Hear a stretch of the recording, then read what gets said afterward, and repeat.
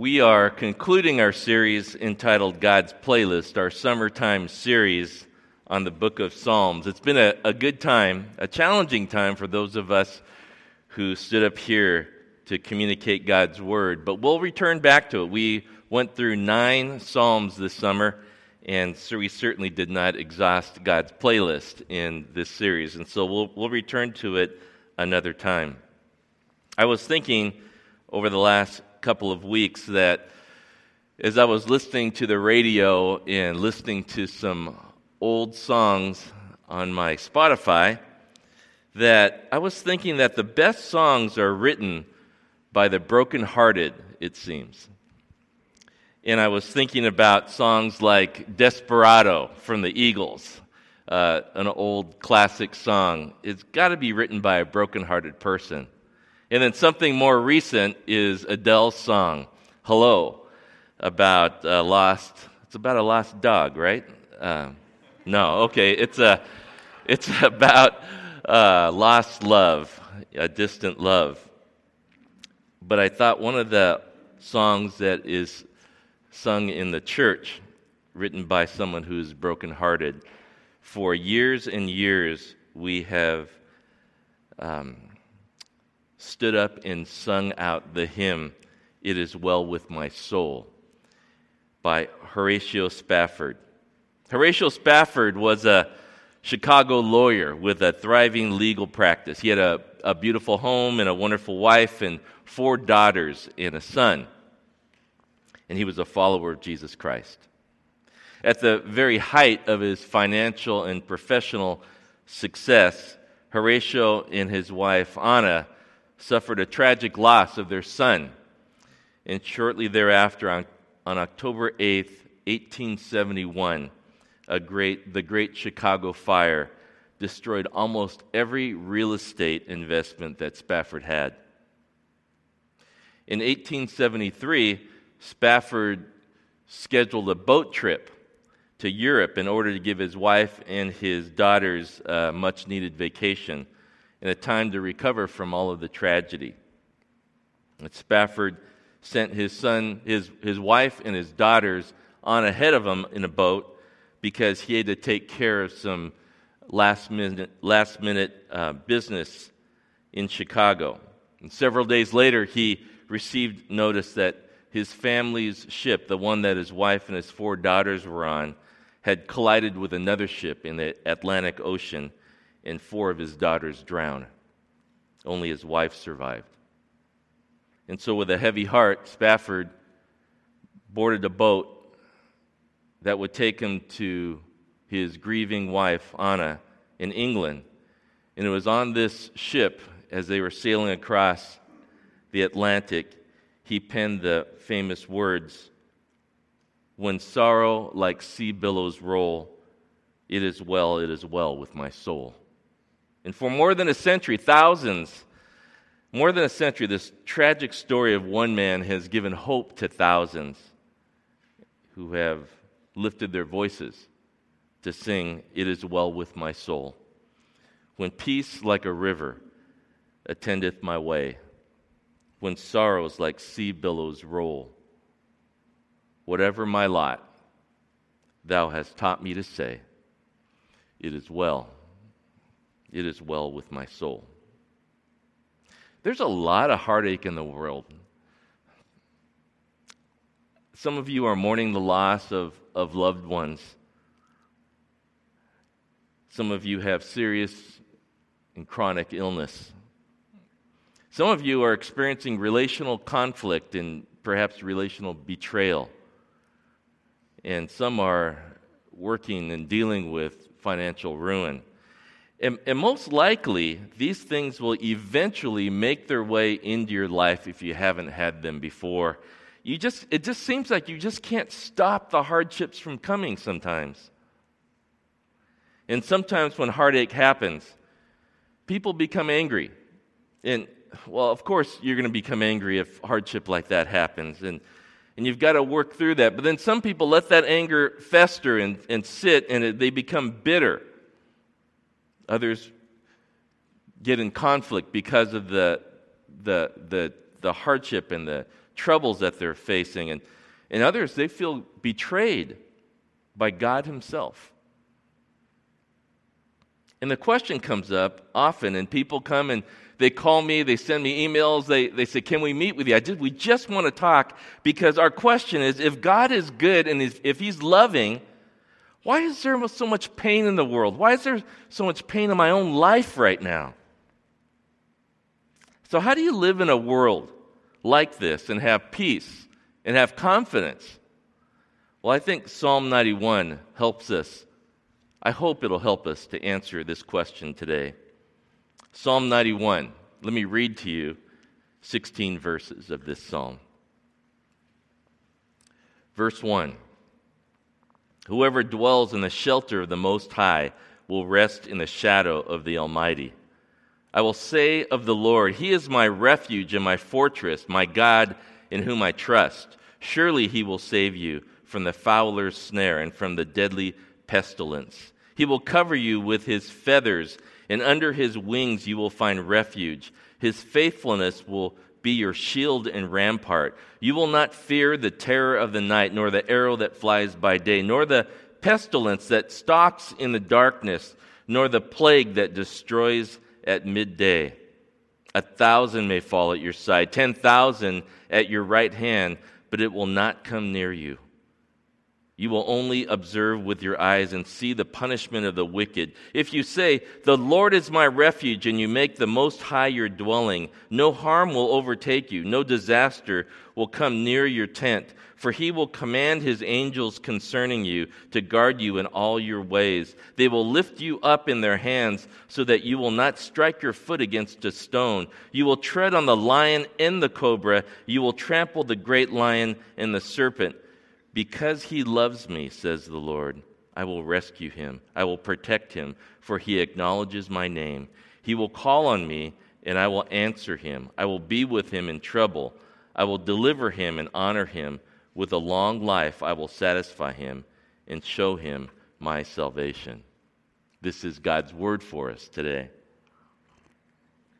There are 3 sections of this song that help us to appreciate Psalm 91. The first section is a clear promise of peace. There's a promise of peace in the first section. And then the second section is to understand the promise. We're going to take a look at the context of this psalm in Old Testament passages and New Testament scriptures. We'll look at a context of this promise. And then the last part of that psalm, God is speaking directly to us. And through that, we'll get some clarity so that we can know how we can live out and apply this promise to our lives. And so let's take a look at this psalm in those 3 sections. The question we'll ask today is, does God really protect me? Does He really protect me? And the first section here is the promise of peace. It's found in verses 1 through 4. And in verses 1 through 4, we can see this truth. You can see it for yourself. That God is, and if you look there, He's a shelter, and He's a shade or a shadow here, a refuge. Verses 1 through 4 speak to God as being a fortress, and then He's a bird with protective wings. And there's this image after image after image in the first 4 verses that just singing out to us. It's just God. It's the psalmist writes this to us. It's a song. He says, God will protect you.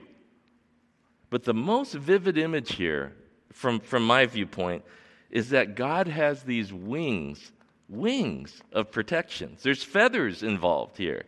And this is a metaphor that's often used in the Scriptures. It's a metaphor of a mother bird caring for her young by spreading her wings over them. And this conveys to us protection and strength and tenderness to us. And we find this in a lot of different scriptures. In the Old Testament, in the book of Ruth, Boaz says to Ruth, a man named Boaz says to a young Ruth, because he sees how she has cared for her mother-in-law. And it's written in Ruth chapter 2, verse 12, may the Lord repay you for what you have done, Ruth. May you be richly rewarded by the Lord, the God of Israel. under whose wings you have come to take refuge. And so there it is again. We see in the 36th Psalm, verse 7, how priceless is your unfailing love, O God. People take refuge in the shadow of your wings. And in Psalm 57, we read the same. In Psalm 61, it's the same. And over and over again, in the Scriptures, God is likened to a mother bird who protects her young with outstretched wings. In the Bible, the metaphors of God are mostly masculine. God is king and God is father. And some scholars, some theologians conclude that one of the reasons that God is occasionally likened to a mother bird in the Scriptures, it's to convey that God is tender and loving rather than God being remote and distant, which some human fathers sometimes tend to be. Interesting thought that some scholars have here. But I want to draw your attention here to Psalm 91, verse 2, because there's an important phrase here in verse 2.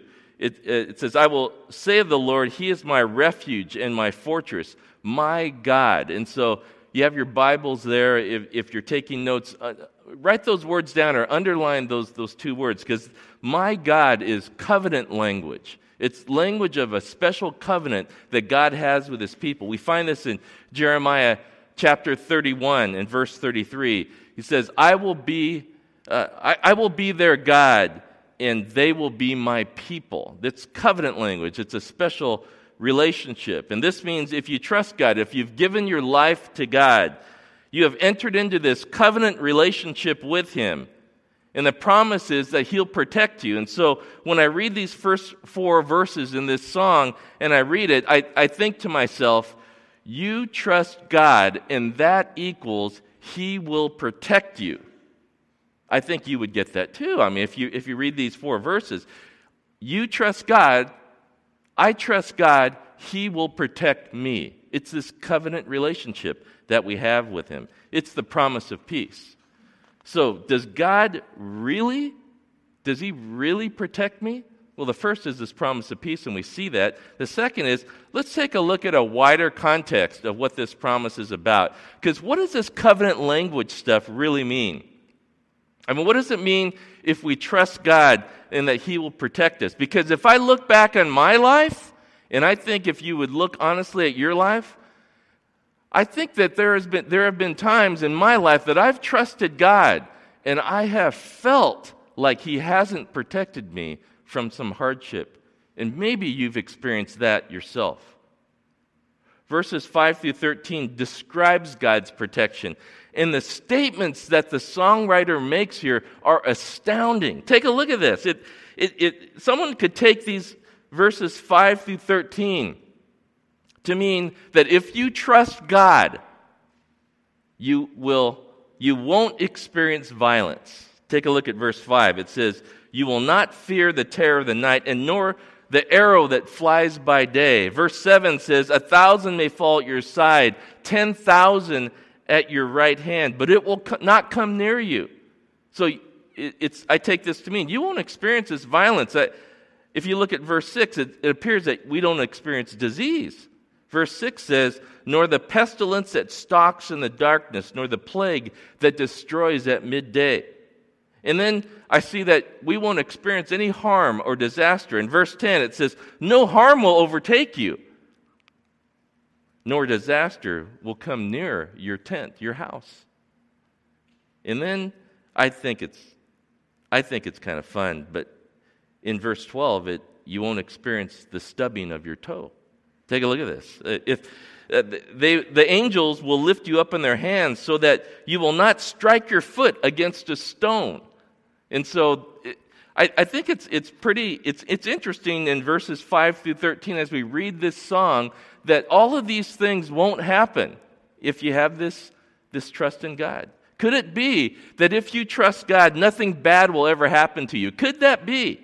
Will your life go smoothly if you trust in God? Because also the opposite would be true, I think. The opposite would be true. If your life is not going smoothly, if you are experiencing harm and sickness, And if bad things are happening to you, then the opposite is true. You don't trust God. Now, we're in a pickle right here, aren't we? I mean, is this how we understand this? Is this what this song is saying? Now, let's bring this into context, and we're going to look at some scriptures, and we're going to have some understanding here, because, first of all, truth be told, if I was very honest, I desperately want this to be true in my life, because I don't like bad things happening to me. So I desperately want this true to my life. I haven't quite experienced this, though. I've had some hardships. I've had some loss in my life. I have been, and my family has been affected by illness and disease. But I want this to be true with all my heart, so I want to read it this way. But that's not been my experience. The second thing I would see is this. I know that in the Scriptures, it doesn't quite go the way that I'm reading here in Psalm 91. Because we have the book of Job as our example in the Bible, amongst other stories. In the book of Job, Job experiences disaster, not what Psalm 91 speaks about it. He experiences violence, he experiences harm and disease. And along come some guys in Job's life. They're called Job's friends, right? And Job's friends tell Job, hey, Job, if you trust in God, bad things won't happen to you, Job. And so, Job, we see that bad things are happening to you. Therefore, you must not be trusting in God. These are Job's friends, okay? And at the end of the story, God shows up in this storm, in this whirlwind, and says to the friends, Job's friends, you have not spoken truth about me. So if you see Psalm 91 like Job's friends, you're wrong. You're wrong. One more thing that puts all of this into context is this. Satan wants you to understand Psalm 91 this way. Now, we don't talk a lot about the devil here, but interesting quote by Shakespeare in The Merchant of Venice. Shakespeare writes, the devil can cite Scripture for his purpose. Interesting. Because I find there is one place in the New Testament that Satan quotes Scripture. And the Scripture that Satan quotes is none other than Psalm 91. Let's take a look at this in Luke chapter 4. Satan's trying to tempt Jesus and derail him. And he quotes Psalm 91, verses 11 and 12. In verse 9 of Luke chapter 4, the devil led Jesus to Jerusalem and had him stand on the highest point of the temple. If you are the Son of God, he said, throw yourself down from here, for it is written, he will command his angels concerning you to guard you carefully. They will lift you up in their hands so that you will not strike your foot against a stone. And Jesus answered, it is said, do not put the Lord your God to the test. So Satan, the devil himself, is telling Jesus, if God won't protect you, he's not being true to his word. That's Satan himself is saying that. You see, Satan, the devil, is so strategic, and he's cunning, and he's active in our world. Satan knows that if you believe this idea that if you trust in God, nothing bad will ever happen to you, it means that you will be deeply disappointed, and you will most likely pull away from God if you believe that. Some will renounce their faith in this loving God, and you'll never come to know this powerful promise that is written about here in Psalm 91. One more Bible story that puts Psalm 91 into context is the story of Joseph. Now, a couple weeks ago, Pastor Ron just mentioned the story of Joseph, but the story of Joseph helps us understand Psalm 91. The story goes like this. A man named Jacob had a group of sons, and because of his own dysfunctional family of origin, Jacob favors one of his sons over all of the other sons, and that son is named Joseph. And this is poison to a family. If you've ever had that in your own family of origin, if you've ever seen that in a family, it's poison to a family when someone favors another. And by the time Joseph is a teenager, he's a spoiled brat. He's arrogant and he's privileged. And the brothers are all becoming murderously angry and bitter towards Joseph. The brothers sell Joseph into slavery in Egypt. And in Egypt, Joseph gets accused falsely and he ends up in prison. And for decades, everything goes wrong in Joseph's life. God never comes through. And there are no signs of God, and there is no relief, and there are no answers for Joseph. But in the end of Joseph's story, we see that if none of the violence happened, if none of the lies, if none of the false accusations, if none of the family conflict happened, Joseph would have never become a great man. The brothers would have never experienced redemption. Thousands of people would have died or suffered in the famine. Joseph was protected by his own arrogance. He was protected by his father's mistreatment. He was protected by his brother's anger. And the people were protected from starvation by God's plan for Joseph's life, which included hardship, and included violence, it included betrayal and false accusations and lies and injustice. And Joseph, at the end of Joseph's story, it's that famous verse in Genesis chapter 50, verse 20. Joseph says to his brothers, "You intended to harm me, but God intended it for good, to accomplish what is now being done, the saving of many lives." There is, in the New Testament, an elaboration of the truth of Joseph's story, and also a very famous verse in Romans chapter 8, verse 28.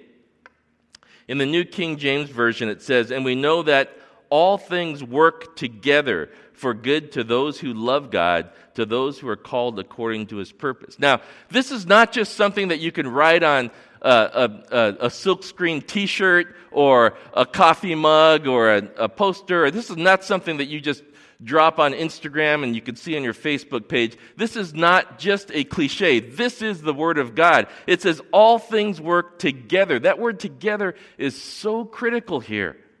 There is nothing cliche about this. Bad things are bad things. They're terrible. And God didn't create a world with evil and violence and murder and lies. It's the result of our own sin that these bad things went forward. All things work together for good. It's because God's power comes to bear on evil, even the evil things of the world, and turns them into his purpose and his plan and his good. The last point, just to put Psalm 91 in context, just so that we clearly understand what's going on here, let's take a look at the Gospel of Luke in chapter 21. Jesus here is laying down some real talk to his disciples. And he's telling them, I'm going to be gone soon, and so I just want you to know, this is the reality of what it's going to be like. He says, after I'm gone, in verse 16, you will be delivered up even by parents and brothers and relatives and friends, and some of you they will put to death. And so the closest people in your life, your best friends, your relatives, your brother, your family, all these people, you'll be delivered up to them. And you will be hated by all for my name's sake. It's real stuff. Jesus is telling his disciples, after I'm gone, this is going to happen. But then in verse 18 he says, but not a hair of your head will perish. How can you say all of these things are going to happen, but not even a hair on your head will perish? And then he says this curious statement in verse 19, by your endurance you will gain your lives. What is Jesus saying here? Jesus is saying bad things will happen, but not a hair on your head will be lost. He says, by your endurance. If you're patient in suffering, he's saying here. Some of your Bibles will use the word patience here. By your endurance, you're gonna gain your lives. Your life is gonna there's gonna be a gain there. But if you endure suffering,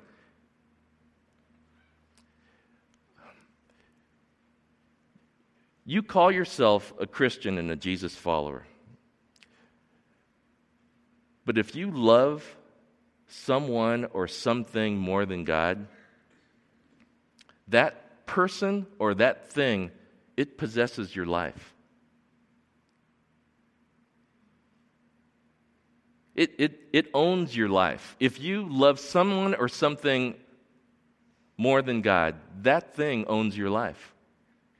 If it's your career, if your career takes priority over all things, and you somehow justify it like, well, if Daddy doesn't work hard and long, and you never get to live in this beautiful home, and we can't take exotic vacations, and all of that, you can do whatever you want. But if your career takes priority over all things, your career owns your life.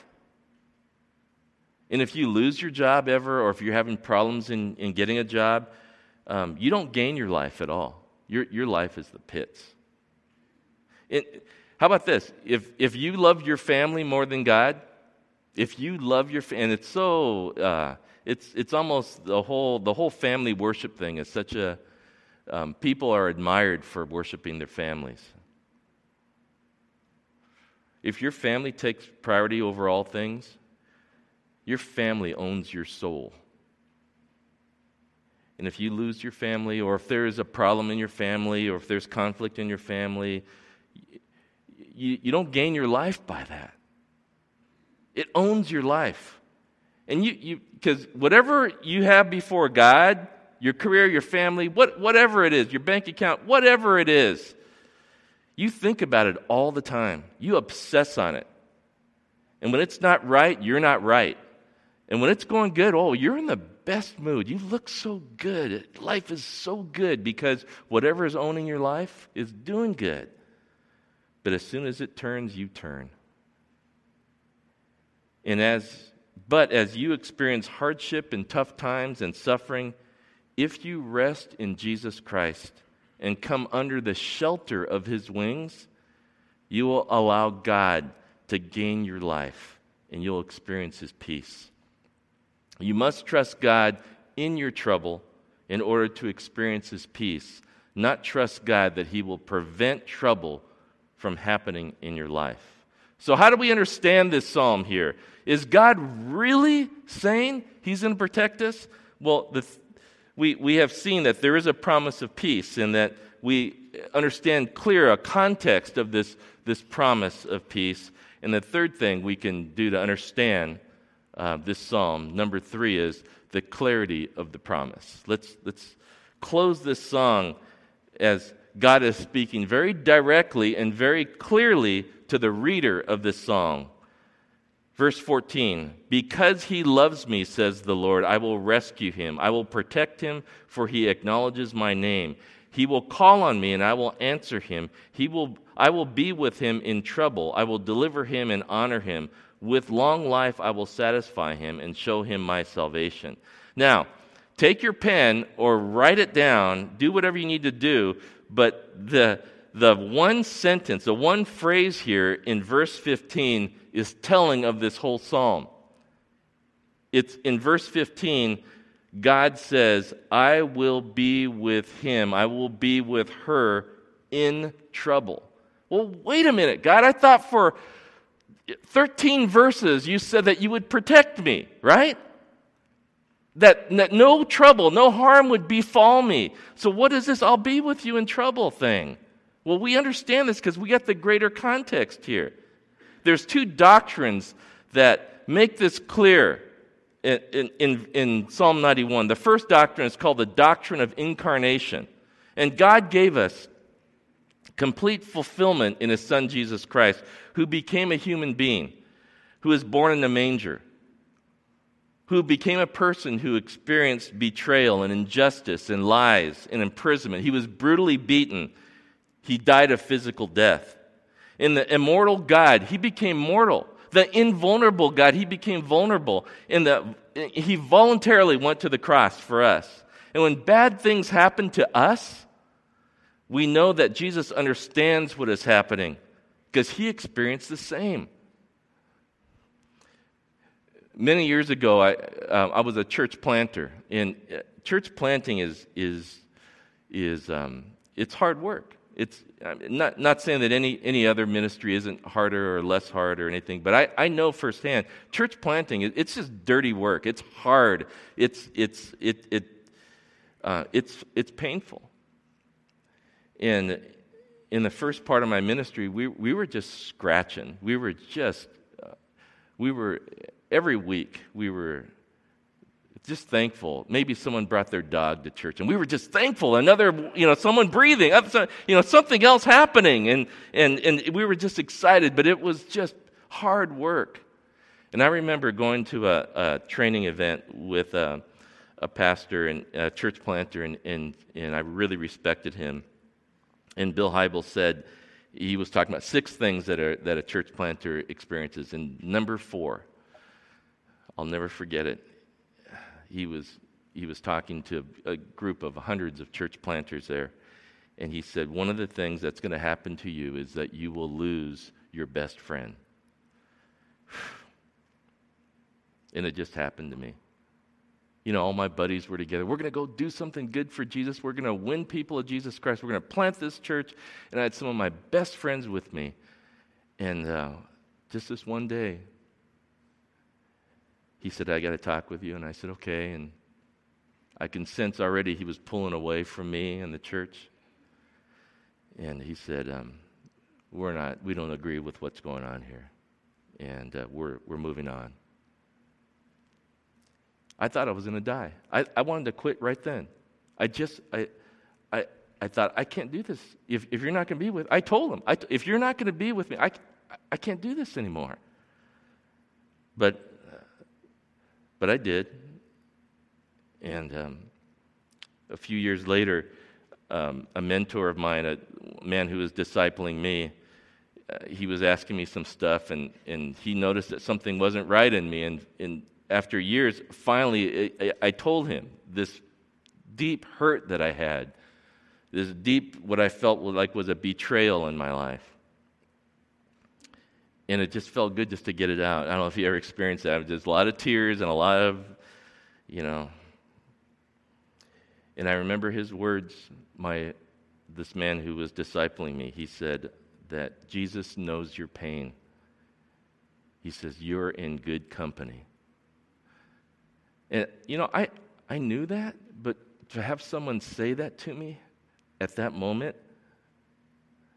Jesus is not distant. He experienced every point of trouble and pain, in hardship, in betrayal in your life. And so we can read Psalm 91 and say, we're in good company here. The doctrine of incarnation is so important for us to understand this. The second doctrine is the doctrine of substitution, and we're going to end with this here. Remember the metaphor of the mother bird conveys protection? I mean, it's very vivid, the feathers and the wings.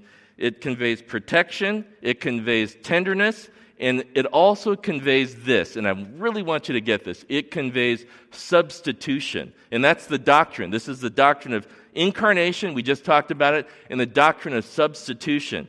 The mother bird spreads her wings to protect her young, and we see that in our minds, and we understand that. And so when it rains, the mother bird spreads her wings over her young, and the mother bird gets wet, and the young, the baby birds don't, right? It's substitution. When there's sun and it gets too hot, the mother bird puts her wings around her young in the nest, and she gets hot. The chicks don't get hot. When there are predators that want to eat the baby birds, the mother bird stands with her wings this way, and she gets assaulted. She is the substitute. The mother bird puts herself at risk in between to protect her young as a substitution. And there is a place in Scripture that Jesus identifies with this same metaphor that we're talking about of the mother bird. In Luke chapter 13, Jesus is approaching Jerusalem, and he says, Jerusalem, Jerusalem, you who kill the prophets and stone those sent to you. How often I have longed to gather your children together as a hen gathers her chicks under her wings, and you were not willing. Jesus identifies with this. Here Jesus is talking about the fact that Jerusalem will be judged for her sin and her wrongdoing. And he is saying here to Jerusalem, if you believed in me, I could be your protection. And well, protection from what? From judgment, the judgment of sin. Jesus is saying to Jerusalem, I wish you would believe in me, and I will be the punishment of sins for you. I long to be your substitute. And when Jesus went to the cross, he looked down at people betraying him, and he looked down at people mocking him, and people who have abandoned him, and people who were denying him. In the greatest action of love that the world has ever experienced, he stayed on the cross and he gave his life as a substitute for us. And he took our penalty. 2 Corinthians chapter 5, verse 21. God made him, Jesus, who had no sin, to be sin for us, so that in him we might become the righteousness of God. I think this is a wonderful place to end our sermon and to continue in our worship as we remember Jesus in the Lord's Supper. Let's pray together.